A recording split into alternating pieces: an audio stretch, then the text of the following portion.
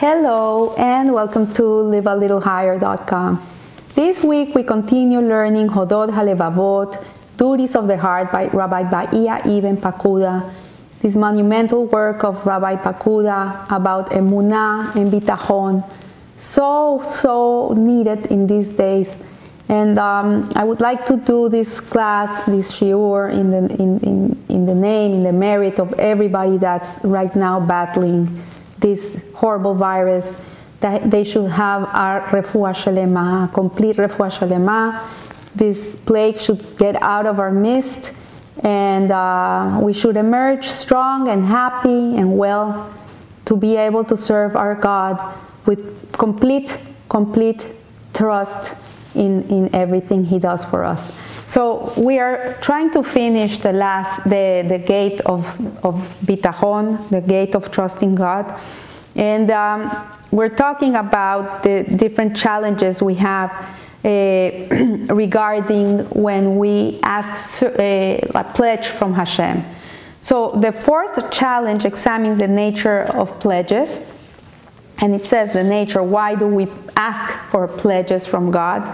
And it says that if someone requires a pledge, it is because of one of three reasons. Like if someone comes to you and asks you for money to be loaned, if you can lend them some money, you always ask for a guarantee that they will return the money to you. So there's three reasons why we ask for this. The first is that the borrower may be unable to repay the debt, that we think this person maybe will never be able to get back on their feet and they can never come and pay you back. The second is that the person is dishonest and the lender will be unable to recover the debt. And the third is that the person may die and then the lender will be unable to recover his money. So this is the three reasons basically why a person would ask for a pledge, a surety when he lends money. The pledge is effectively a form of insurance against the human condition. If somehow none of these three applies, you would be embarrassed to ask someone for a pledge. And so it is crystal clear that to request a surety from God, from Hashem, is not only irrelevant, but really it's offensive, because Hashem doesn't fall into any of these categories. Hashem will always be able to give you whatever you need. Hashem will always he's never going to be in debt with anybody. Like, he doesn't owe anybody anything. He's never going to need to repay anybody anything. And the third one is that Hashem will never die. He's always there. So it is offensive to ask God for these sureties. So this is expressed in the verse, all silver belongs to me and all gold belongs to me, says Hashem. And this is in Haggai. And in this verse, honor and wealth lie with Hashem. In Divrei Hayamim, it says all the riches of the world lie with Hashem. It's God's world. Anything we have in this world really is He lended it to us. So the fifth objection addresses the psychological benefits of securing a pledge. So if someone offers you a surety, then you feel secure and free from worry. It's a psychological thing that you have. Like if you lend money to someone and he tells you, hey, I'll give it to you back in a month, it gives you like a peace of mind, knowing that it's in your possession. And you can take possession of the object itself or use it to recover any potential loss. But the question that those who seek a pledge from God have to answer is, how would that in any way free them from worry? How can they know that if He gave you the money you seek, it will remain with you? You know, Hashem gives and takes. Like, money can come into your bank account today. Like, maybe someone owed you money and they are paying you a debt that they owed you from 10 years ago, and right now you're stuck without money because of the quarantine, and suddenly you have $20,000 in the bank. And then suddenly you have a horrible leak in your house. Your whole floor went down the drain, and you don't have insurance, and you have to change the floor of your house. And the way that money came in, that the same way the money came out. Who can guarantee that to you? So there are countless reasons that you could lose what you have. And this is emphasized in the verse, by half their lives they have lost everything. So in reality, to ask concessions from God, to ask pledges from God, to ask sureties from God really is useless, because He's the one that gives and He's the one that takes. And our security should not be the $20,000 in the bank. Our security should be that we know that Hashem does the best for us. Whatever He gives us is good for us. Whatever He takes is good for us. So additionally, their whole perspective is foolish. The comfort and contentment they imagine they will gain from becoming rich might instead bring them pain and anguish. And that is emphasized in the Mishnah. The more the riches, the more the worry. You know, I see people that drive these gorgeous cars, and you see them when they come to a parking lot, they park it in the farthest corner where there's nobody parking there, because they don't want the car next to them to open the door and scratch their car. It's true. The more the riches, the more the worries. The more you have expensive things, the more you worry they're going to get damaged. So the sixth question to pose is, if you know for certain that the person from who you thought to take a surety would repay the loan ahead of the set date, and additionally, if you know that out of the goodness of his heart, he would give back much more than the original amount. In recognition of the time you waited to be paid, would you ask him for a pledge of any kind in the first place? So if you lend some money, and you would know that for sure 100% this person is going to pay you. And not only he's going to pay you, but he's going to give you even more than what you lent him for the trouble you took. Would you even ask him for money? You wouldn't. You would be embarrassed. So the same is with Hashem. Hashem not only gives us, He gives us even more in return from what we give Him. He gives us even more than what we ever gave Him. So we can apply the same model and multiply it infinitely concerning Hashem. You can see His kindness and concern for you in the present and in the past. He's faithful to reward those who do mitzvahs as they relate to others and as they relate to Hashem Himself.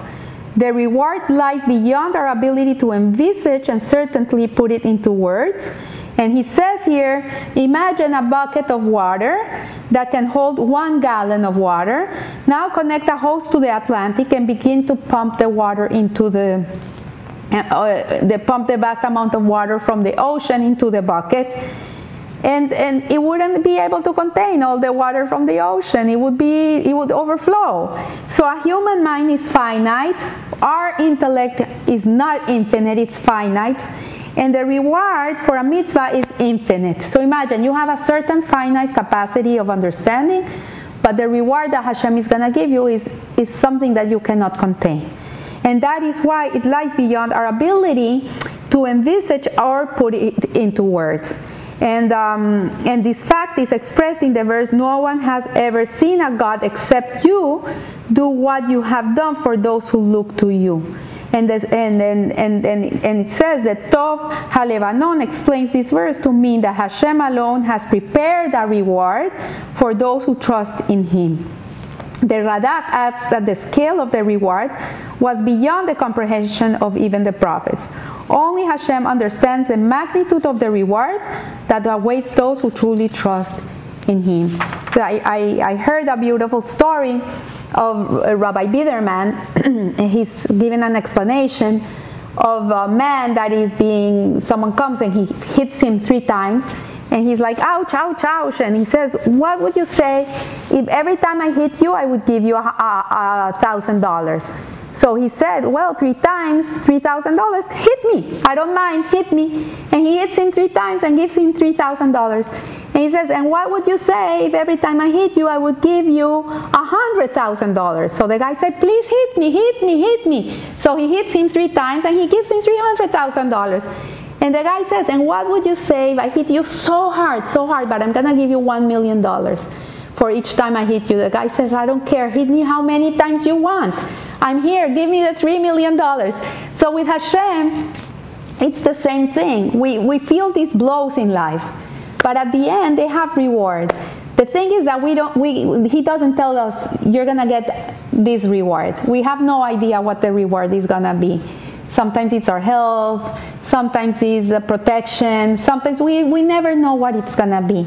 But at the end of the day, if we live with complete trust in Hashem, and we know that everything we do, everything has the reward, then we wouldn't feel that life is so strict on us.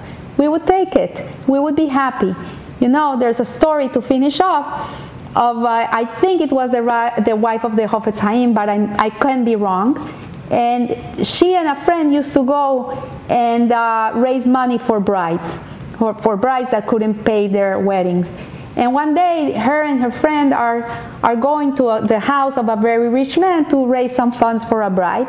And when they're almost getting to the house, they see that the rich man gets in his car and he drives off.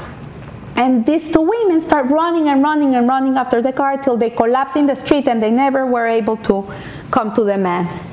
Many years later, these two women are getting older, and the wife of the Hafetz Haim tells the friend, you know, we're not getting any younger. I know that one day one of us is not gonna be here. Let's make a pact. Whoever goes first, see if she can come and tell the other one how it's up there in Shamayim. And then let's see. So one day the other friend passed away, and like 2 years later she comes to her friend in the dream, and she says to her, remember that we make this pact that if one of us comes here first, we'll come to the other and tell her something about Shamayim. I was able to convince them that I can come and tell you something about Shamayim. So she says, yes, what? Tell me. He says, you remember that day that we went to raise monies for the bride? And the rich man drove away, and we ran till we collapsed in the street? She says, yes, I remember. She says, even that is counted. Even that has reward. So, my friends, don't be discouraged. Every little good thing you do has a price. Hashem is the biggest accountant. He has everything written down. He doesn't miss a beat. And even if you're not able to fulfill what you want to fulfill, but you do put an effort into it, even that is rewarded. So I bless you with a holy week, with a beautiful week, with a healthy week, and remember, live a little higher. Thank you.